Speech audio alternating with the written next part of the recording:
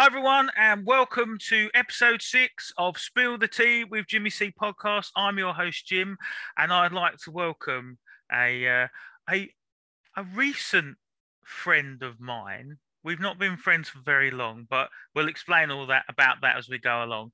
I'd like to introduce a recent friend of mine and a fellow Warzoner, Mr. James Bishman Bishop. How are you, mate?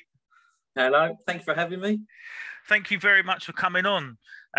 When I started putting together the planning for the podcast, I did a little bit of a cheat really, and I went through Facebook and I looked at all the people that I had on Facebook, and I looked at everybody because I'm a business owner like yourself, and I looked through all the different people and I thought, who would be really good to come on, and who can I sort of, sounds a bit of a millennial type thing, but who resonates with me with regards to what they do and their sort of mission in life and stuff like that. And then I thought of you, and also we both have the same great name of James.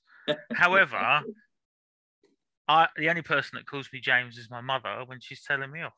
So welcome to you, mate. How are you? Are you well? Thank you very much. Yeah, good. Thank you. Yeah, thank you for inviting me on. That's good, mate. And no, thank you for coming on, for giving up your time, your busy time, doing what you do to come on and let me talk at you, and you can talk about what you do and how we know each other. So, first part of the podcast, how do we? Oh, tell us about yourself and how we know each other. Yeah, well, it's a good point. It's actually really nice to come on because, like you said, it's what, year and a half, just over a year maybe. Yeah, Warzone. Yeah, about so. Yeah, it's relatively new, but it's because of the pandemic and various other things that have gone on. I've been online more than I probably have been in the previous 5 or 6 years. And so, weirdly, that being online, playing a computer game, and just chatting while you're doing it, you don't realise that you're getting to know somebody really quite well. So 2 or 3 hours of an evening, suddenly you've been invited to that person's life. You know what's going on with their kids. You hear the wife shouting in the background about getting a taters on or whatever it might be. That's for you. Feel like you get to know people online, which is not something I've ever really done. I've always been highly suspicious of meeting people online. I just wrong generation for it, I think. It's weird, isn't it? It is weird, and I totally understand what you're saying. The fact that meeting other people online, gamers, I used to laugh about it. And years ago, I used to think, oh, they're gaming, they're sitting downstairs in the mum's basement. If they're not gaming, they're playing Dungeons and Dragons or something stupid like that. And it is a new concept.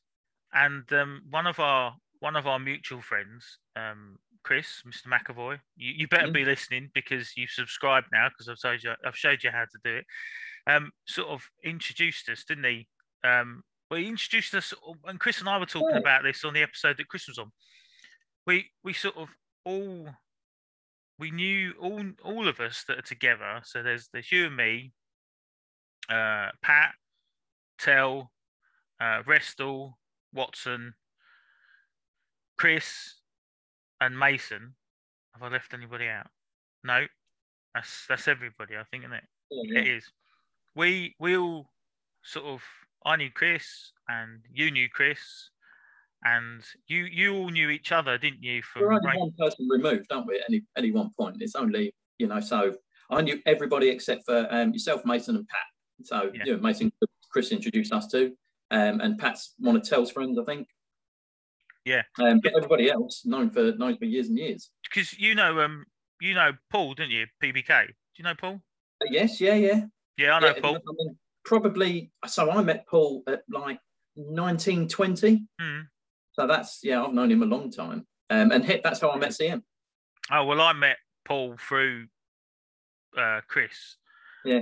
Just randomly when Chris and I used to work together over in Thurrock. Paul was driving HGVs, and he said, just going to pop round and see my mate Paul. He said, he's currently around in West Thurrock or wherever it was. He said, the truck park. I went, truck park sounds a bit seedy. And he went, no, he's just around there. So we popped round there and I met him. And only seen a couple of times since, but it's weird. So when some of the guys, so like when one's talking about PBK, I know who he is, and Restal talks about him as well. I'm like, oh yeah, I know who he is, and they're like, have we never sort of met before? And well, just Warzone has brought us together as one big. Well, that's it. And I think I still would be fairly suspicious of meeting people I had no other connection with. I'd still be a bit, I'm not going to go and meet somebody who I don't know. But now, I mean, I can't wait for this pandemic to be over and us all meet up and go for a curry or absolutely. And I think we talk about that quite a lot. And I think that, and you're right in saying that speaking to other people is so massive at the moment. And for guys, for men to sit around talking together online and talking about life, especially at the moment, is a bit of an outlet. And well, have a grumble. Yeah, I mean, people get in there, and then you're not only grumbling about getting killed all the time, but grumbling about other stuff that might be going on, what's miffed you off that day, and it's a good relief. The last person you want to be grumbling to are the people in your house that you're trying to keep happy. So right, exactly, and if you're around them all the time because we can't go out and do much, it is then harder to sort of vent off at them. Where you can vent off at other people and go, do you know what? I've had enough. Just mute you or just ignore you. And it's going out shooting some virtual guns and blowing some stuff up and effing and jeffing as much as you want. So we are allowed to swear on this, because if we do, I'll just put the explicit bit on the podcast, so it doesn't make it comes up first when people look at the podcast. So about 18. Oh God, he's pushing on now. It's quite a while now, isn't it? It's been a year, but that's the thing. See, that leads to adding somebody on Facebook, and then you get invited into other bits of their life. So you've seen on Facebook where I might be, I don't know, putting up pictures of my daughter, or I might be, you've suddenly been following my business page, and then you've been seeing bits I've been doing, and it just you get it's almost like marketing, because you these things up and you put them out there, and then people kind of just get invited into your little world, and then you think, oh yeah, I'd like to have get to know that person a bit better, see what they're doing, learn about Jim's Airsoft and your healthy, and you learn this stuff as you go along. And if you retain that information, people like Sean, really good with people. He remembers all sorts of stuff that they say. Mason seems to be another one. He asked me about stuff that I might have just mentioned a year ago, and then he just comes back and he says, oh, what's going on there? And, you're good people. It is, and I think, and I said this when I did the episode with CM. I said there are different people that you get on with within a group of people. You'll all get on really well, otherwise we all wouldn't play against each other or with each other. No, that does sound right. Yeah, get removed from the room surreptitiously. Well, if you've listened to that episode, we talked about secret WhatsApp groups and stuff like that. But I think that there are different people that you get on with, and some of us, we all go on there. We all want to have a dub. Again, for those that haven't listened to episode 2, a dub is a win. So we want to go on and have a dub. Then we'll go on and we'll all just talk tactics. But then sometimes we'll go on and we'll play absolute shit, but we'll have a good old game, won't we? And we'll have a chat and we'll talk to stuff. And as Chris said, some of us, people have gone through different trauma issues, suffering with the pandemic, and I think we've all gone on there. Everyone's given a bit of advice to each other. We've had it, and if we haven't given advice, then we just had a good old chat and sort of chewed the fat and put the world to rights, and then blown up some helicopters. And I think exactly. Run around with an RPG. Well, exactly, and that's what we can do, and that's been massive over the last 12 months, to be able to get involved and do that. So you said how long have you known Chris for then? So that's another long. It's a long time. So it was so when I was friends with PBK. It must have been early 20s, maybe 23, 24. Chris was driving around in a little super. So long time ago. Yeah. I mean, you're talking pushing 20 years. And although I've never been, amazingly great close friends with Chris CM, we see each other quite often. We'd be on out, we'd be meeting up at various places. We'd be doing Warzone. The other thing we ended up with was both with we started biking. Yep. So we're in various different WhatsApp rooms together. We're in the car room, we're in the bike room. Yeah. And we've met up a couple of times, just me and Chris, and gone for rides, and we've been, do the May Day run every year, and so me and Chris have been, we just weirdly just sort of friends in common, and just wound up being mates. Is that how you became friends with all the other guys as well? Just through association? I worked at Tesco from just before 16. So as soon as I got my national insurance card, I went off and worked at Tesco, and Juan was on the checkouts. So I've known Juan. We've been good mates since then. So that's going on 25 years. That one. Really? Wow. And so he became mates with like Restall and Tell and Watson and all those. And they were like their own little group. And so I've known them by extension for, again, another, it's got to be a good 15 years, something like that. Oh, nice.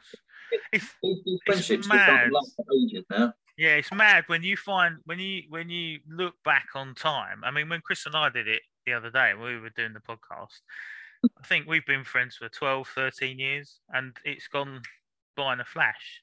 And actually, the amount of things that we know about each other, and even with the rest of you guys as well, it's been a year or so, but it feels like a lot longer because you just talk to each other about everything. And we've got WhatsApp groups which Watson is not allowed to share stuff in because we always know not to open these videos because we don't watch the videos. Yeah, but again, with the WhatsApp groups, even if we're not online, we're all in contact with each other all the time, and we're sharing stuff and talking about stuff, and it is really, really good to have because you can. It's the extension of friends, and we're both. You're originally South London? Or are you? Mate, I live, so I'm Orpington at the moment, and I live maybe a mile and a half from where I was born, and about 2 miles from the house I grew up in. So, I haven't gone anywhere. And we're both London boys. I was born South London as well. I was born in King's College. So that's in, what is that? Lambeth, I think it is. But lived in North London until 5-6 years ago, and at this moment in time we're probably 150 miles from each other, maybe more, and we're able to do this. And again, with, as I said on the one with Chris the other day, most of you all live sort of in and around London. I live here in Norfolk, and Pat lives up in Leicester Way or wherever it is. So we're all talking from around all over the place, and I think it'll be great when we can all get together, which hopefully will be very, very soon. Now we're pushing to the end of April, beginning of May.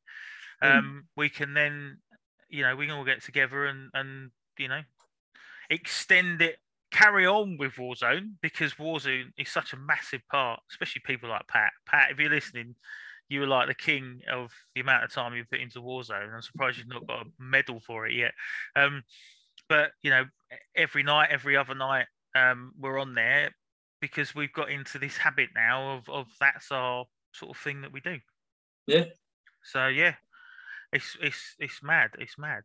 I've got a quick fire question for you. So, what is your favourite? And if you don't eat from there, it's fine. You can choose somewhere else. What is your favourite Nando's order or favourite takeaway?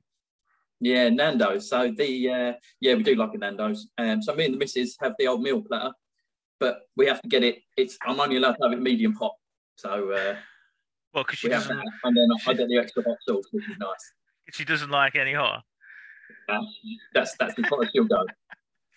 If you had no, I'm a pizza man. I like stone baked pizza. I'm sure I was Italian in a past life. I would just eat the stuff until I. It's one of the only things as well that I can just keep eating. I like just a whole pizza will go, and it's the only time I really just totally overdo it. Pizza is that's my favourite. I'm a man after you're a man after my own heart. I love pizza. I love especially like the stone baked ones, the ones Yeah. that when they're a little bit Black black, but a little bit yeah. black on the bottom. People go, you can't have that because it's what's it? My missus was saying it the other day. It's not decarbonated. It's oh, I can't. There's a phrasing for it when it goes black, and they go, "Oh, you can't eat that because it's bad for you." I'm like, "Yeah, I don't really care. It's part of the flavour, mate. It's part of the flavour." Charcoal is what you need. Exactly. And yeah, I love a bit of pizza. So yeah, it's same with myself. And interestingly enough, I've asked that same question now to 5 people, and apart from yourself, and I was actually debating taking it off as one of my quick fire questions. You're the only person that's gone, yeah, I love Nando's. Everybody else... To be honest, you'll find that anyone who had kids of a certain age at the time Nando's became big, that was the place to go. So we had our eldest, who's 22 now, she absolutely loved Nando's. So at kind of 9-10 years old, I think, is when it became big. She would go off and get all the drinks, then she'd get the sauces. It was just part of the... that was what we did. So she loved Nando's, and we go down there and spend an absolute fortune because and it's a good when it's open, it's a kid friendly place. You can go, you can see it. They'll give the kids colouring to do, and we loved it. We love it with ours, and we're looking forward to when we can go back to the one in Kings Lynn because that's huge. It's perfect with kids because even so, our youngest is 2.5, and if she's chucking potato around, it's all right. It's Nando's. It's you're not sitting in a Michelin-starred restaurant or anything, trying to keep her under control. So great place to go. So your youngest is 2.5 and your eldest is 22. You don't look old enough, mate. Well, thank you very much, man. But no, send me the $5 in the post. So I've been with Charlie for it's 15 years. In fact, next month. So I was the eldest one was 6 when I came along. Right. So she's just been part of my life ever since. So life revolved around her, but was just never ready to really have one. And then I was the one who got the itch about so it's got to be 4 or 5 years ago. I started getting really I don't know what happened. My biological clock started ticking or something. We've got to have another one, especially if she turns out as nice as our first one did. Yeah. We've got to do it, and I desperately wanted one, and 2 or 3 years after that, she came along. But, Superb. And it all dovetailed very nicely. Looking back on it, this pandemic, weirdly, because we were having a baby and we planned it and we knew what we were doing, my whole life was geared towards being at home. So for years and years, I was in finance up in London, and so I've been in banking for years and years, and I actually got made redundant from the first place I worked, Northern Rock. So I was there, managing the first one on a bank in the last 100 years. People shouting, "Give me my money back!" Up in central London. That I was made redundant at that point, and that's when I started my first business. Because when that had all happened, it took me. So the run on the bank was September 2007. I wasn't made redundant until April 2010. So I was under threat of redundancy for sort of 2.5 years. 2.5 years. And I to be honest, I didn't realise what an effect that had until it was all over and I was actually made redundant. Because at that point, didn't want anything to do with banking again. I was I'll go and do something completely different. So I went off and opened a shop over in Eltham, and but I got back into banking again when an old boss of mine phoned me up and said, I've got this position at Harrods Bank. I need someone. Can you do this job for me? Because if it goes well, this is going to be really cool.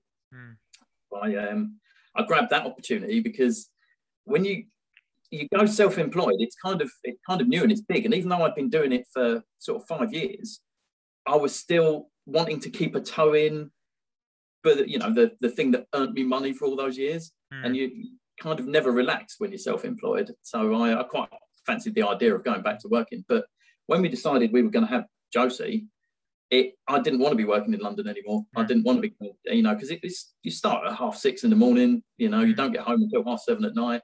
It's fine when you've got an older one who's then by that point just preparing to go to university and she doesn't need you.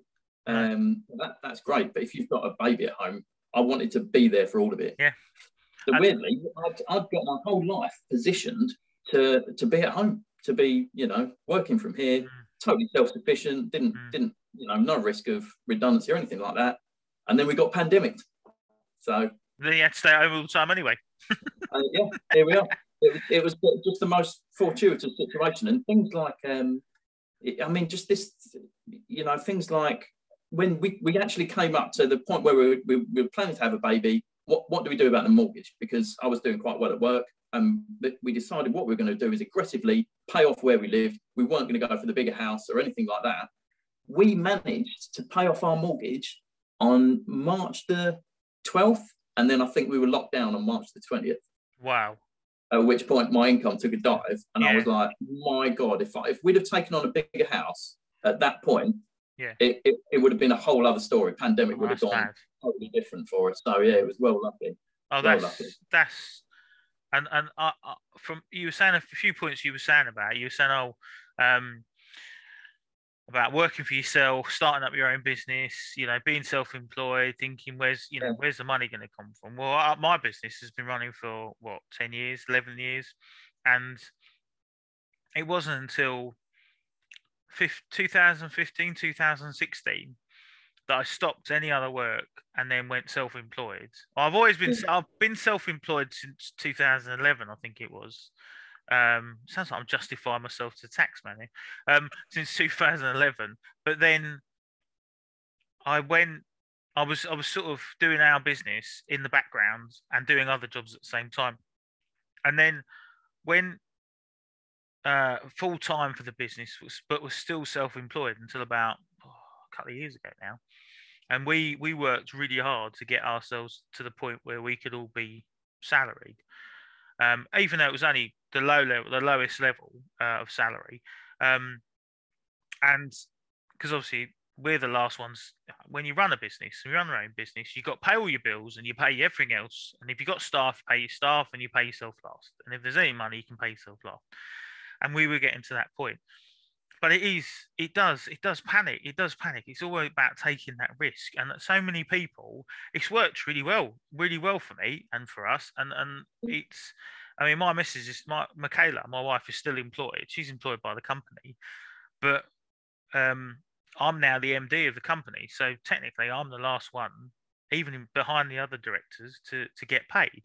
However, Mum and Dad, my parents, are the other two directors, and because they've got other income from, my dad's got another business, and he has a pension from when he was in the police as well.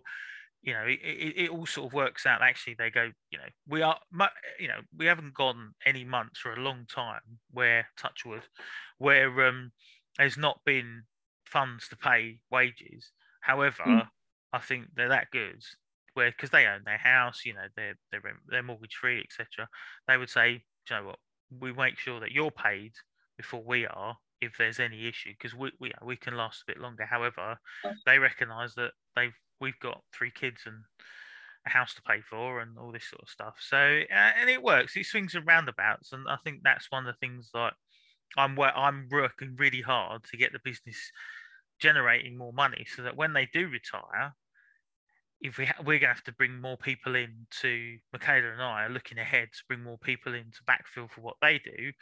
I'm going to be at the end of the list, and she's probably going to be one step in front of me. So we're going to have to make sure that there's and it is a scary thought. I was talking to a friend of mine I did one of my other episodes with, Shona, and she's saying that again, you're stepping out of in a 9-to-5 job, you're paid salary, it's all comfortable, you get your sick pay, you get your holiday pay. If the business doesn't do very well, then that's not your problem, because they'll either make you redundant, in which case they'll pay you off and you can go to another job. But ultimately, when you work for other people, rather than running your own business, you're lining other people's pockets than your own, and it's that completely different mindset. Completely different. If you don't feel great, you don't go to work. If you work for somebody else, exactly. If you're self-employed, you will be sitting there at midnight still, trying to figure something out on your website. Absolutely, and it's all about that work-life balance. And I think that, you can do it. As you say, you've set your business up, you set your life up to be able to accommodate for your daughter, your youngest, as much time as possible with her. Yeah. Exactly. And then when they're asleep, you can go into your man shed / office and do some work. He says in abbreviated commas because That's what I do. I come down here, do lots of work. Yeah. So Charlie, if you are listening, he's lying because when he comes down, he isn't. He's playing Warzone with us lot. But however, in defence, all of a sudden, and we know. So those sitting out there listening who play Warzone, Bish, I call him Bish. Bish is the only one of very few people I know who uses a keyboard and a mouse on a PlayStation. Now, PC users, CM has a PC and a PlayStation because he's posh. He uses his controller on his PC, and hopefully there's other people sitting there listening, thinking, God, this is carnage. Xboxers, if you're listening, don't even get in this conversation because you're well out there. You don't listen to our WhatsApp groups or our party chat conversation because we absolutely slate Xbox players. But they're all welcome to listen to this podcast, though. But yeah, we will hear all of a sudden in the background. Exactly. All of a sudden in the background, we'll hear this. I'm like, Bish, what are you doing? Oh, I've died. I've already died. So I'm just sending some emails, doing some work. So yeah. Or packing some cards or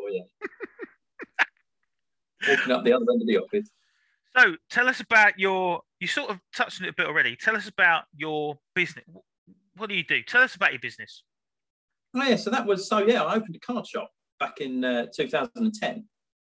And it was a weirdly, I honestly don't know where that came from. I just fancied one of these really nice little gift shops, and it was all white and filled with lovely smelling things, loads of different greetings cards. It was a really cool little shop, and so what happened with that is that it was only a small shop. It was probably twice the size of this office. It wasn't very big, which meant that I didn't always have everything that everybody needed. So they'd come in and they'd say, "Oh, have you got any 40th anniversary cards?" I haven't got any 40th anniversary cards. I've got birthday. That's what I've got. So I, after about 6 months, and having I've always been pretty computer literate, and one of my A levels was design, so I was quite happy designing somebody. I'd got myself a nice little printer that could handle some thicker cardstock, and I'd print people cards out from when an ask for something, and I'd do it and I'd print it out, and I can't even remember what made me do it, but I started selling a couple of them on eBay, and we're still talking maybe only 6 to 8 months into the business. Within the first year, that eBay business was turning over more money than the shop was. And shop, I was in there 6 days a week, 9 to 5, because I had no staff. I didn't have any money. I just set up a shop with, whatever redundancy I managed to pull out of Northern Rock, which wasn't that much. No. I invested it all in this shop, and it was, it was great. It turned a profit almost straight away, but not very much. No. It was there. It was sort of washing its own face, but within 18 months, I was like, well, what am I doing? Why am I here opening this shop? And it, I don't know why I didn't realise it'd be me working in that shop 9 hours a day, 6 days a week. It was there, I didn't have a single day off in 18 months. I was there every single day. And I just realised that I could do the card business from home and I'd have no outgoings whatsoever. And I just thought, right, I'll go and do that. And that's exactly what I did. I sat there just selling cards on eBay, printing them out. I started off all personalised cards. Within a year or so, I'd made my own website and I was selling personalised cards again. At the time, I was so new to all this. I was looking back on it now. I was doing some such dodgy stuff. Someone would message me and say, "Well, have you got Sonic the Hedgehog card?" And I go, "Yeah." And I'd grab a picture off Google and I'd put it on the card. I'd list it on eBay, just completely illegal. And I had no idea. I literally had no idea. I hadn't looked into this stuff. And it wasn't, after a couple of years, things started, my cards would get nobbled on eBay. eBay would take them down and send me a DMCA copyright notice and say, well, your cards got taken down. And I was like, well, what did I do wrong? And I'd have a look. And everybody else would be selling them. I was like, well, what have I? And it's when you start looking into it, you're like, oh, yeah, you can't do it. Intellectual property, you're treading on all kinds of toes. I had trademarks in them, so I was doing quite well, and then I had to just say, right, okay, I'm not allowed to do that. I didn't realise, but I had to stop because it was putting my eBay account in jeopardy. they'd eventually ban you if you keep selling this stuff, because it's like counterfeit, it's like knockoff stuff. Yeah. But So if you don't know, you don't know, do you? So yeah, I mean, it wasn't my background. I hadn't been in retail since Tesco, which was 15 to 19 years old. So I had no idea what I was doing. It was all complete. I didn't know what I was doing when I opened the shop. I had no idea. Never run an online business. Just complete experimentation. But at that point, I realised, right, I've got to stop doing that, and I had to unlist everything because it was pretty much all dodgy. I'd done a few cards that were, just straight out of my own brain. But even with those, I'd used things like there was a big thing on lolcats at the time. But I've had pictures, but they weren't my pictures. So you weren't allowed to use them. So I had to start again, and I had to start a business at that point, kind of basically from scratch, except for the fact that I'd already got the skills. I'd got the design skills. I knew how to print. I had the business in place. I had the franking machine, the envelope, everything was ready to go. But I had to then sit and spend a couple of months designing, like 100 cards of my own and deciding what direction this business was going to go. And I decided to just make funny ones, just funny cards, because they seemed to be the ones that were going. And still at this point, I was on personalised and was for another couple of years. And then eventually I found out that although the personalised, from the point of view that would people like a personalised card? Yeah, they'd love it to have your name on it. The majority of people will simply log on, find a card that's funny and buy it. And you can't scale up the personalised ones because there's only you there, and you'd have to type the name on and make sure it was on there. And short spending, hundreds of thousands of pounds on developing your own software like Moonpig or that with previews and all that. It was very difficult to scale that business up. So I eventually switched to cards that were just generic, just kind of, a thank you card or a happy birthday card, but just with a joke on, funny picture, something like that. And it was only maybe 2 or 3 years ago I switched off the personalised stuff completely, and now I just in bulk. Few different sales channels now. My cards are up on Thoughtful. Amazon was the big one that really pushed my business forward. Had no idea just how much people would buy through Amazon, and Amazon now as well will fulfill them for me. So I will get 500 cards, send them all off to Amazon, and they do it all. Oh, superb! Which is just amazing. So the actual amount of work that I now have to do here is very little. I have piles of envelopes. Buy the cards in bulk. I don't even print them anymore. I have them kind of all done and printed. And stuff. And then I just box them up and send them off. And I still do a few. The ones it's amazing. It's the top kind of 20 designs do 80% of my business, and then the remaining 400 designs just do that extra 20% that keeps Josie in new shoes and swimming lessons and stuff. Well, there you go. And I think if you can do it where if you can get your business, and that's brilliant.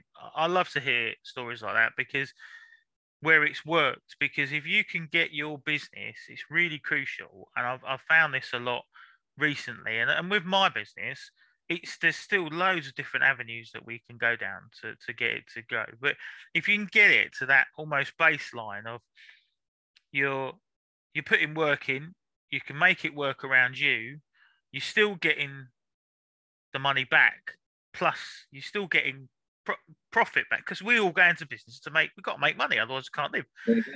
And you enjoy what you do, and for those those in the podcast won't be able to see this unless you watch when we do a YouTube thing or a video later. In the back of Bish's picture, he's got his PlayStation in the background where he joins on with the mighty Warzone squad. He's got a TV and everything, and he's showing us now. And it's just, if you've got that, you're making it work for you, and you're able to supply your products out to your clients, and that's what they want. And I buy Bish's cards. I bought them. Me and the kids came on for Mother's Day and bought them for my wife. They all chose their own. I think the funniest one was my youngest daughter was looking, and there's one on there that says, was it Olive You? Oh, Olive You. Olive You. And her daughter, my youngest daughter, is called Olivia, but we call her Olive as a nickname. So she saw that straight away and went, "Dad, I can't get that for Mum." I bought a few for other people, and I think that I like if I can support other people who are in business, but also friends as well, because we are friends. Then I find it brilliant. Small business owners should stick together. And it's not cussing people like Amazon or Moonpig, because I've bought a Moonpig before, But if small businesses can stick together, then and supply each other with work, it makes the world revolve better. And also, support, man. You were saying about Amazon stuff like that. Yeah, I buy from Amazon. I'm surprised I'm not a platinum member over the pandemic. The amount of shit that I bought from Amazon, but it's just so. And you're right, because it's so easy. So easy, mate. Yeah, and they do it, and they get people my cards quicker than I could. Like, so really? if I get an order in, I could first class it, and it might be there tomorrow. It might be there the next day. Amazon Prime it, and it's there guaranteed that evening, possibly, if that's how quickly you want. Absolutely. And well, I will say though, you surprised me a couple of times, because I've ordered some, and then I bought them the day before, and they've rocked up the following day. I'm like, shit! Did you come from Orpington and post them in my post box in Norfolk, especially? Yeah. Well, I was just outside your house anyway, mate. And you've also written a book. Oh, that was the other thing. So that pandemic. So although it's an internet business, I should have been pretty pandemic proof, really, because people are still going to buy low value items online. What happened was Amazon shut down the supply of non-essential items, so they wouldn't let me restock cards until they were completely out, and then they'd only let me sort of send in 25. Then they would sell, and I wouldn't be able to. So it didn't, my business didn't tank, but it went down, and so I was doing that. And so this pandemic came, and I had this thought to do this book just for Josie. So this is our youngest, and she cottoned on to reading from ridiculously young.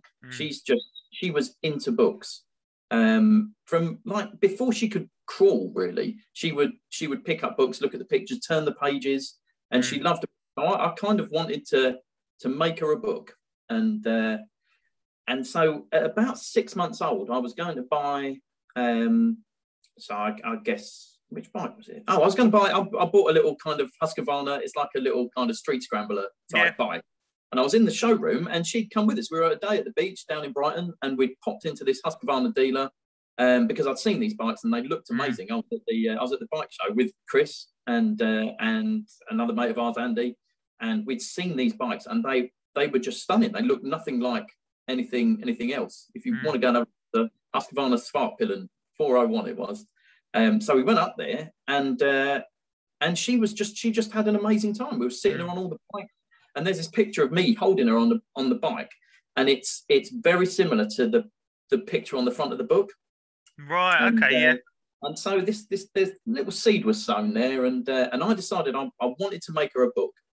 And I wanted it to be good, and my design skills are not bad. So you've seen the cards. That's all. Yeah. They're all, I draw all this, so I'm not bad at it. But when it came to doing a book, it was way beyond anything. I'm not an artist. I'm possibly a graphic designer, but not amazing at it. But I can convey a joke with pictures that are already available, whacking a couple of eyes on some raisins, whatever it might be. I do a bit of graphic design. But I wasn't an artist, and we got another friend who we know through PBK called Steve Coles, who is an artist. So, but he's really good really good. It's his job. He works for a design agency, and some of his pictures are just. I mean, he's a proper artist, and I texted him and said, "Can you recommend me anyone to do this? It's just a little project, I need an artist, but." Obviously I don't want to spend a ridiculous amount because it's just a little book for Joseph. Anyway, he decided that because it's pandemic, he said, I'm at a kind of a loose end here. If you want me to do the pictures, I will, and I'll knock my rate right down for you, which he did, because he would usually charge for an illustration in a book. So like one page set all up with the PDF ready for printing can be anything up to £1,000 per page. Wow. Which, if you're making a little gift for your kid, it's not going to happen. That Yeah. do you know what? I was I get it's that expensive. no, nor did I, and No. it makes me wonder now because I read the kid story. Well, my youngest definitely. I read to pretty much every night, and there's quite a lot of illustrations in the book. I mean, they're you know they're it's I think I'm reading a David Williams one at the moment, but Yeah. and we've just finished reading all the ones by Tom Fletcher for Guy Was in McFly. He made a Yeah. load of books as well. But some of the pages, you know, they're what are they A5 those books? I think are they yeah. Fully illustrated. Yeah. Yeah, and they've got all illustrations inside, and wow, Oh, I that's dread to think how much they pay for those illustrations, but they know they're going to sell loads. So yeah, it's either the publisher who commissions the illustrations, or the illustrator will actually write the book and just do them. You know, yeah, someone with that much talent will do them themselves. Or you have to know that you've got a publisher on board and you're ready to go to be able to hire yeah, a proper illustrator for these things. yeah. But anyway, so he decided to do it a lot cheaper for me. I won't out him and say how much, but but honestly, mate, from the word go, I can't remember what page we did first. I think it wasn't the front cover. No, we did page one of the book, and I had the book got written within 30 seconds. I literally wrote. I said, "Right, I'm going to write this book. I'm going to do it. I've got Steve on board. I wrote this verse, and it's only like a 10-line verse, I think, something like that. It might be slightly, it might be a 20-line verse. So it's a couple of lines per page, and it just came straight out. And then I started. I said, "What do you need? A brief." A A4 kind of piece of paper with suggested pictures, what you want the bike to look like, what you want this illustration of. So I did him this brief. I had in my mind what I wanted. Yeah. I briefed him out, and what he came back with was unbelievable. It was exact. It's like he'd ripped the picture out of my head, and his illustrations were so good. You know, They are really good. What you end up with is this thing that you go, well, that just looks like a proper book. It's like the cards turn out. It's like, that's a proper card, like I'd just buy it in a shop. It's amazing. But yeah, so he did that. But obviously at this point, I'd invested quite a lot of money in it. And when we started to see how well this was going to turn out, I thought, you know, I must just go all in here, because after having outlaid a load on the illustrations and getting a couple of ups done, I might as well order 1,000 copies just to see if I could sell them. I'd already got the online sales channels and stuff. So I got them printed. I found a Chinese company to do them nice and cheap, because I tried to go British because it would have been a quicker turnaround and stuff, but the cost was unbelievable. I think I was looking at paying sort of £3 or £4 a book to get them printed, and then looking to knock them out at kind of £5 or £6 each, which is less profit than is in a greetings card, which just wasn't going to work out. And this Chinese company, I think they came in at less than $1 a book, I think. Wow. That, I didn't want to order Chinese at the time. We just had a pandemic kick off, and I was like, why is China any money? What's going on there? But capitalism's just one of those things that gets you, unfortunately. And so I ordered them, and at first it was quite difficult. I didn't realise, publishing a book's quite a big thing. So there was all sorts of stuff to find out, and it's only in the last 2 weeks, I think, that I've managed to get my buy box on Amazon all ready to go. So I'm about to start pushing that for Father's Day really quite heavily. Get some paid ads going, and there you go. Yeah, see if I can sell you. But I mean, the other thing that happened was I submitted to Amazon a PDF version for Kindle and for self-printing. And Amazon then print them out to order and send them out to people. So I didn't even need to order the 1,000 books. I didn't find out this till later. So now I've got a paperback version and the board book version. But the other good thing about that is they're now selling in the States. Brilliant. That's the one that I sell 2, 3, 4 a day, just every day to people in America. And I don't have to get them printed. And you make a few dollars from each one. So it's been amazing so far already. And what's just for everyone listening, what's the title of the book? So this is My Daddy Rides a Motorbike. Got the video on. There you go. He's holding my daddy rides a motorbike, and there's a lovely pictures on the front. That was the picture. Yeah, that was the photograph. Almost exactly. I'll have to whack it on social media, actually. And you can so just for everyone listening, if they want to get hold of a copy of this book, where can they get it from? I know you probably already said. Please order it from Amazon, because that way I don't have to send it out. You can get them from Waterstones, but I have to supply them to Waterstones, and then they send them out, and it costs like a ridiculous amount of money. I think you end up paying like a tenner for the book. But Amazon will do. You know, you can order it now and get it tomorrow. Can you buy it through your website? You can buy it through my website. Yeah. What's your website? www.thatcardshop.co.uk. There we go. So everyone listening, go on there, have a look at all the excellent cards that are on there. And when I looked through it with my kids, we sat for probably nearly an hour looking at different ones. Well, I sat with the younger two. The eldest one went, yeah, that's fine. Just chose one, but yeah, there's some really good ones to look through, and it's really nice quality that you provide, mate, and I do like them, and if I can, I'll try and use you for my cards.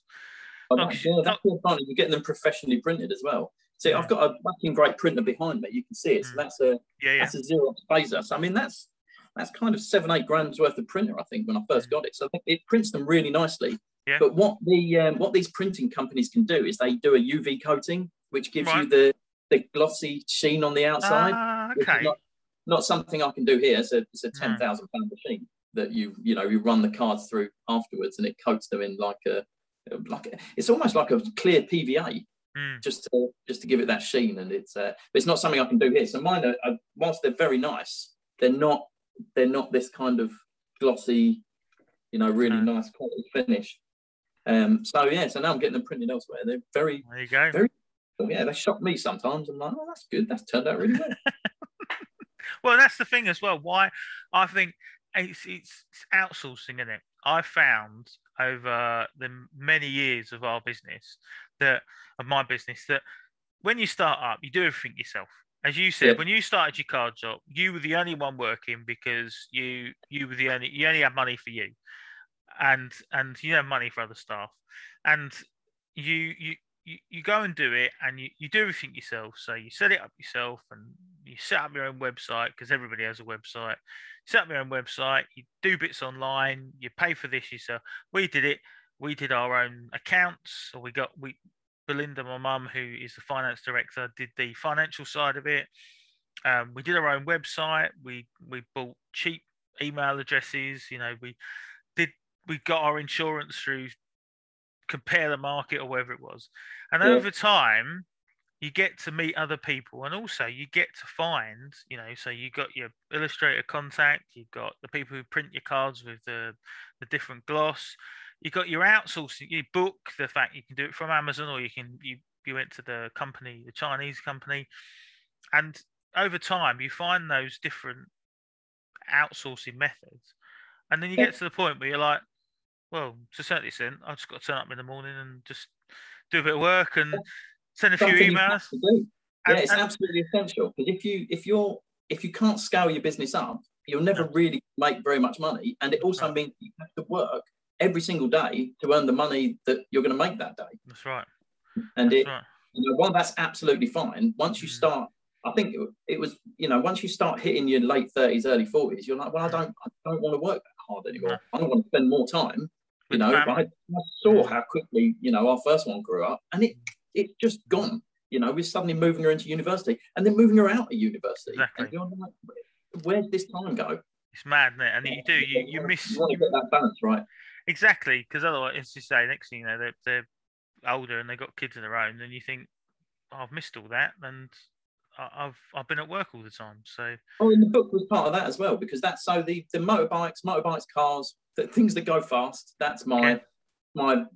It's a bit of an indulgence, but it's a passion. It's what I really enjoy doing. It's what get the heart racing. It's your airsoft. It's what gets the adrenaline pumping. It is. And just to involve her in that, she loves sitting on the bikes. She's not too keen on hearing them at the moment. Too loud. She gets a little bit scared. But she'll tune into the noise, and all of a sudden it just won't phase her, because she'll be like, I'm around Dad. Dad's got a bike, which I saw on Facebook, your newest bike.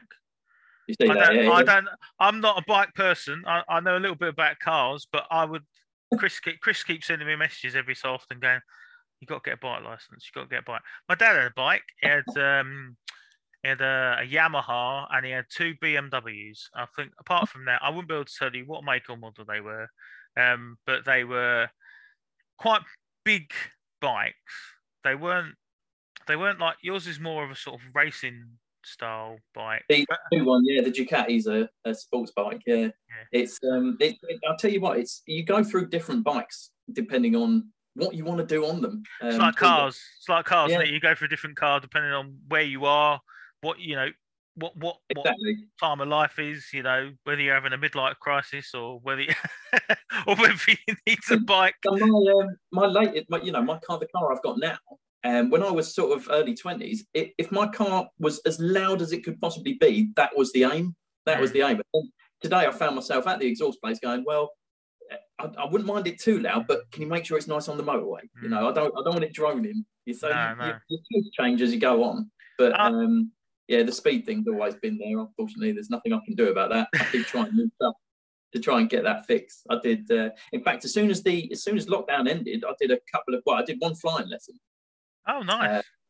Because I'd already looked into it. I was like, as far as I was concerned, that was it. I was going to go and get my pilot's license, do all that stuff.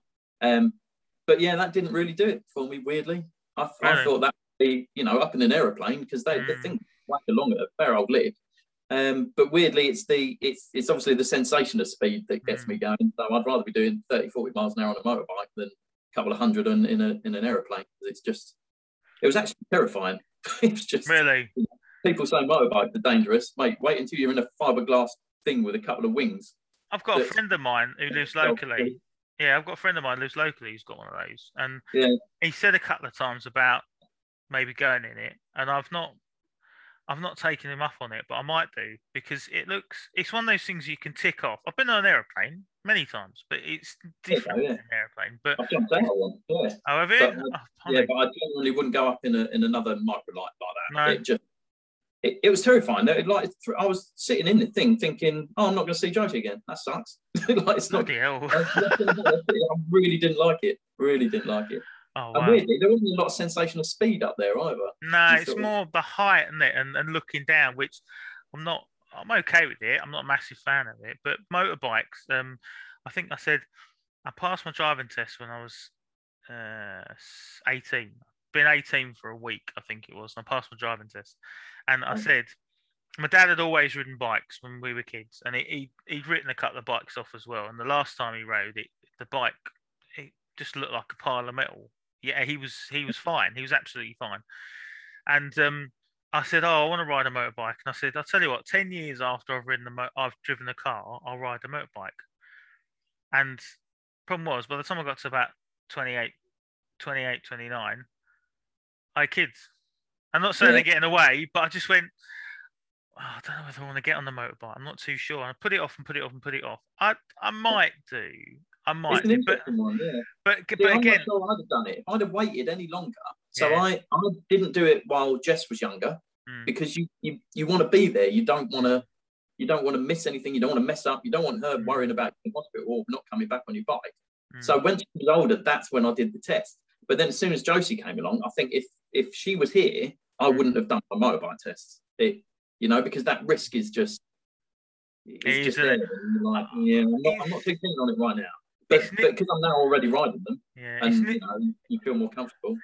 It niggles in the back of my mind, and I think, you know what, something I'd like to do, and I'd like to go and do, because I don't even know what's the first level of because you have to go through different CBT and different. Yeah, you can just do a day's training and jump on a 125 and just ride it around. There's some lovely little 125s out there as well. I might go and do that. My first one's a little Herald, little UK manufacturer that imports these bikes from China and then zoops them up with their own quality bits. Yeah, and it was a great looking little bike. Never quite properly, but I mean, I learned about engines and carburetors and taking the thing half to pieces to try and fix it all the time. But it's it's something that's actually easier than you think to get into. If you don't like it, you're not really lost a lot. You haven't spent a lot on your bike. Yeah, you probably spend a lot on the kit. Yeah, that's what you do. And that's always the way.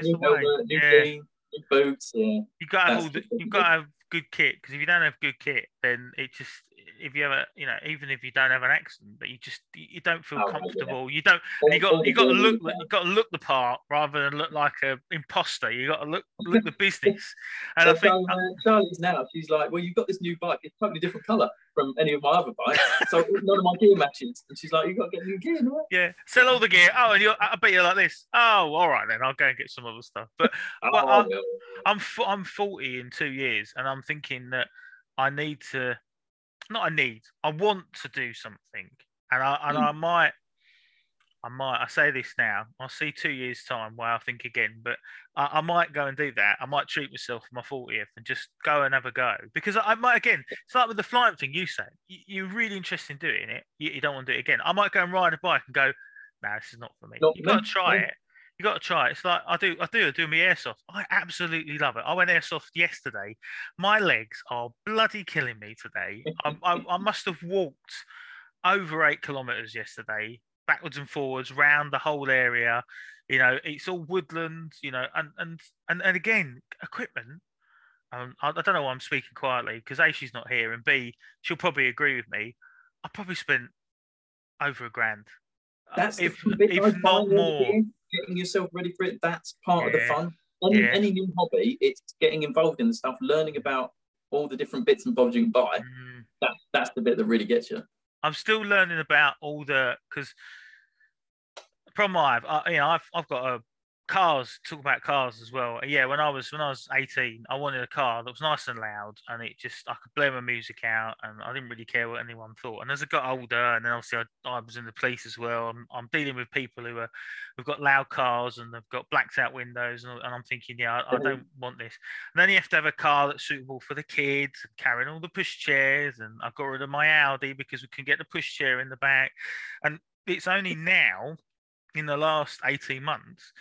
And because it's a work vehicle as well, I've got myself one of them Nissan Navaras, and I love it. There's no cabman on it; it's just a flat back with the bar, and I absolutely love it. And it's black, even all the bumpers and all the stuff around the side is all black. There's no silver, there's no chrome, anything like that. It's my little Batmobile. It's got a yellow bit of a yellow trim up the side, and then on the seating, the leather seats, and it's got yellow stitching, and it's got yellow stitching all around. So it's like it is the Batmobile. But again, that will go. You put your foot down. It's an automatic. It's a 2.3. It will go 2.3. I think it's diesel. Yeah, 2.3 diesel. I think that's right. I'm a car enthusiast, saying you can't have a 2.3 diesel, but it's diesel when it goes fast. But it won't. It's not like if you had a sports car, or like you got Jag. Have you got Jag? I've got a Jag. Yeah. I've got the big one, the 5-litre one. It won't push like a Jag, but it's enough for me. And where I live, it's suitable. Yeah. However, with all these sorts of things, I'm still learning about the mechanical parts of it. With the airsoft guns, I've got a really good friend of mine, Neil, who's on my airsoft team, who he's booked in. He's gonna come on in a few weeks' time and talk about airsoft. He knows the so they say the inside of a duck's arse or whatever it is about guns. He's taken all my weapons to pieces. He's upgraded them. And that's the other thing as well. And you probably find with your bikes and cars and stuff, it's when you pay for the upgrade bits on them as well. I mean, that's what does it. Yeah. You find yourself going, well, how much is my car worth? Is it worth spending that money on my car? Because you never get. And so you have to kind of this with. You have to temper your hobby, because hobby costs a lot of money. It does, and like for example, I bought my wife Kayla bought me an airsoft sniper rifle for Christmas. So I've not because of lockdown, I've not been able to get out and use it. So I went to a private game last Saturday. And when you go in, like with cars, you have to get them tested so that they're running at the right speeds or within the legal limits. With the guns, they're either battery operated or gas operated. But this one, it literally is. It's a bolt action. So you load it and it's got a spring inside. Anyway, I bought it. It got bought brand new. And when you buy all this stuff brand new, you've got to break it in. However, shooting it in your garden for a couple of hours doesn't do it. You've got to do it in all sorts of different weather conditions, etc. So long story short, I took it last week, got it tested. And they said, "Oh, blimey!" They said, "This is almost like a military weapon. It's firing far too too hot. They call it too much. And my friend Neil took it away. I then spent 70 quid getting parts for it. And blimey, if I'd sent it off for labour, it probably would have cost twice as much. But he loves all that stuff, so he did it for nothing. He just loves it. Oh, good man. But I then took it back this weekend, and it was firing within the limits. And you've got a gun's 200 quid plus the add-ons, plus it starts to mount up and mount up. And I got a new friend of mine, not a new friend, but a friend of mine called Stuart, who wants to play airsoft, and he went, "Well, how much do I need?" And I went, "How long's a piece of string?" He said, "What do you mean?" I said, "I asked that same question to another guy I know who really helped me into airsoft, and he said, you just keep doing it." And I'm on Facebook pages and Instagram pages, and people are advertising stuff, and our team are ambassadors for various airsoft equipment, and they keep sending out magazines and saying, buy this or we'll give you money off. And I'm like, this. I look for Amazon every day. I'm looking in Amazon, looking at all the different things I can add on and what I can, and it does, with all these hobbies, it mounts up and mounts up and mounts up. And I think I'd either have to give up airsoft or just have no other hobbies if I wanted to ride a bike, because I know I'll get well into it and I'll be buying loads of gear for it, and then just. Well, that's what you find, though, and this is why there's it's the myth of the midlife crisis, isn't it? But it's actually at this age we're at now that you can afford to do this stuff. You can take up something new. You can just bury yourself in it. You've got more time. You've got more money. You're ready to do it. In fact, my car now, I simply wouldn't have been able to get that. It would have cost me thousands in insurance. But you get older, and then suddenly you're at the right age. That's why you see the people driving Ferraris are usually either ridiculously rich or a lot older. My dad drives mum and dad, they've got an X5, and he's had BMWs before, and my mum had a Mini. But again, they're in their 60s. They wouldn't ever anticipate getting something like that until you're older, because it's insurance is one of the things, cost of the running, not necessarily fuel, but cost of parts and labour and servicing and ongoing costs, and then fuel on top. And you're driving, you've got an X5, that's at least a 3 litre. So you put your foot down, to down. Was it, as my friend used to say, boom it up the road, and you spent 10 quid by putting your foot down to overtake somebody. So it's all about that. But so another quick fire question for you. What are your 3 top programs you've been watching at the moment? Do you watch a lot of telly? Yeah, no, I heard this on your other podcast. I mean, at the moment, honestly, if I've been completely honest, we're on Teletubbies, In the Night Garden, and it's the 3 we've got. No, we try and watch. We're watching Superstore, which is like an American 25-minute. Yeah, so we try. I mean, but we've been watching that for 2 years, and we're only on season 4. Oh, mate! And watch one of them every now and again just when we've got time. But because we both work from home and we're doing it around little one, if she's gone down in the evening or she's out at nursery, it's get some work done. So we do a bit of work, or it's actually spend a bit of time together, because we don't get as much of that anymore. Or it's Warzone. Less and less telly, or Warzone, yeah. Previously, I was well into, Game of Thrones. I watched the whole thing. It was one of my favourites. Absolutely loved House. I think Hugh Laurie's an absolute genius. There's some really good ones. Breaking Bad we got well into. We did watch, the big 24-parters, but last couple of years, just there's so much other stuff to do that telly's the thing that's what's bitten the dust. But if we can get out to the cinema, when that starts again, I'll absolutely do that. In fact, I love movies. So we've done Secret Cinema. Have you heard of that a few times? No, what's that? Secret Cinema, I can thoroughly recommend. It's an immersive cinema experience. So they pick a film, and then they direct you to a secret location. It's usually a whacking great warehouse or something like that. So the most recent one we went to was Blade Runner, and inside the warehouse they'd set up the city from Blade Runner. Essentially, you move through the different zones, and they have walking around, and they have missions to do and stuff. Absolutely incredible. So I do love cinema, and I'll keep going to the cinema So it's more likely to be movies that I would watch if we do get a spare couple of hours rather than big long series. But yeah, the telly. I mean, that when you start running out of time, telly's the one that goes, because it's not as interesting. It's not as productive as anything else. Okay, then. Yeah, 3 favorite movies of all time.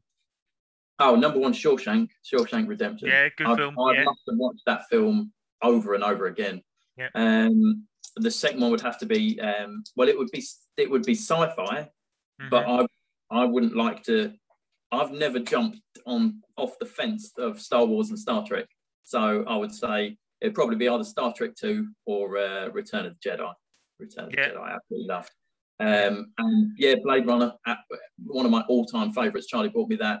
She bought me the VIP tickets to go to this. Nice. And it was just. I mean, I love that film anyway. But that was incredible. Yeah, we just kind of rubbing shoulders with. Brian Cox was there. Nice. The physicist. Yeah. But weirdly, so the missus, we were being following around an actor, and the actor set us a riddle, and it was my missus up against Brian Cox, and she solved the riddle before he did. Oh, nice. Isn't he professor? He's a professor, isn't he? He's slightly intelligent, that guy. Yeah, in fact, I think he's a physicist. I'm not sure quite what he is. Was he a physicist before he was in the band, or was he? Because he was in the band, wasn't he? Well, I'm assuming he was in the band young, because he had long hair. Yeah, I was going to say, but he wasn't. He's become a physicist, or he's become a scientist afterwards. I imagine he was doing his qualifications then. He must have been at uni then, or he'd just finished. Yeah. But he's absolute genius. Oh, he is. You can sit and listen. And thoroughly nice chat. I went, yeah, it's Brian Cox, and he went, no, it's not, and he showed his ID, because you get into character for these things. Yeah. He showed his ID, and he said, no, it's nice bloke, just passing his black card off at the bar, his Black American Express. No. I've never heard of that. I love films, and I think that I would love to do something like that. So it's Secret Cinema, did you say? Oh, yeah. It's.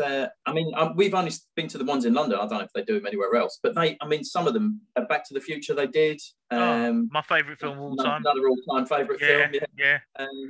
They've done a couple of the Star Wars ones. We went to see the one with the bomb, the 70s film, the one with the bomb. I can't remember what it's called. But we've done a few of these things now. They're really. Oh, we did a James Bond as well. We did. Nice. Royale. Oh, that was wicked. good. Yeah. All up, going up to London. Yeah, that was good. Nice. I'll have to have a look for those. Have to have a look at those, because that'd be something that I'd like to try and do. Because I say I love films, Back to the Future, all those sort of ones. So, last quick question for you. What's your favourite drink? Me? Oh, I'm a lager man, but I'm absolutely not a connoisseur. I'll drink it as long as it's not Stella, which is bizarre because a lot of my mates like Stella. It's the only lager I've ever met that I don't really like. Or will you drink Budweiser? I'll drink everything. I'll drink Bud. Yeah, I honestly don't care. It's terrible. I'm an absolute philistine. I'll drink Foster's. I'll be quite happy necking a can of Foster's. No problem at all. I'll buy it. I'll have a G&T. I'm a bit more discerning when it comes to gin and tonic. I like a bit of a Harvey's with a bit of grapefruit, or a Tanqueray, especially with citrus in that. I like a nice G&T. One for you to try. I'm not promoting them because I've got shares in them, but it's good. I've introduced Chris and his wife to one called Waterhoot. So it's a gin distillery, friends of mine up here in Norfolk, and he ran an IT company, sold his IT company, and then he and his wife started up a gin distillery in Kings Lynn. And and I sent bottle to Liz for her birthday. Yeah. And and they bought some more, and I'm trying to push it down. So yeah, it's a really nice one. What a hoot! It's all one word. What a hoot! He's scribbling it down now. What a hoot! Yeah. And mate, I'm always up for trying gin. I'll get some of that. It's good stuff. It's good stuff. Yeah. Really good stuff. Really nice, nice guys, and it's all again. It's a local business. It's small business. Really nice. It sounds like he timed that absolutely perfectly, because there was a gin boom. I mean, I was a vodka drinker almost exclusively, and and then gin just seemed to come out of nowhere. I wasn't a gin. I didn't like gin at all. And Michaela, my wife, said, "Oh, I like a gin. Try gin." I'm like, "Oh, this tastes like piss. I'm not drinking it." And actually, I started off with the flavoured gins, and then I moved on to non-flavoured gins. And this Waterhoo, they make. I'm not promoting it out there, but they make their sort of signature one, and then they make Navy Strength, which is like, I'll probably get this wrong, but it's between about 40 and 47% or something. Oh yeah, And I love it. I've had some, and I've not, So we were on Warzone. It was a night you weren't on. I think it was Saturday. So it was just me, Juan, and Pat, and we were playing a bit of Warzone, and I brought along what I thought was a G&T, and I started drinking this G&T, and I was on the mic just going, "Oh, there's something wrong with this. There's something gone wrong here. This just tastes like gin and water." So I've phoned up Charlie and gone, "It was tonic water you bought, wasn't it?" She'd bought soda water. And sitting there, drank it anyway, just drinking soda water and gin. I don't know what it was. I was all right. That's fine. Kind of like gin. Did it make you play any better? Funnily enough, after a couple of those, I was not doing very well at all. Game over. Generally crawling around on the floor waiting to be finished. Oh, brilliant. All I've got to ask, mate, is just let everybody again. You talked about your business, and you talked about your book as well. Where can people find you? Just let us know again. Where can people find the card shop, and if they want to buy a copy of your book? Thanks, man. So my card shop website is www.thatcardshop.co.uk. We called it That Card Shop. Now, if you want to buy them on a third-party website, eBay or Amazon, they're both on.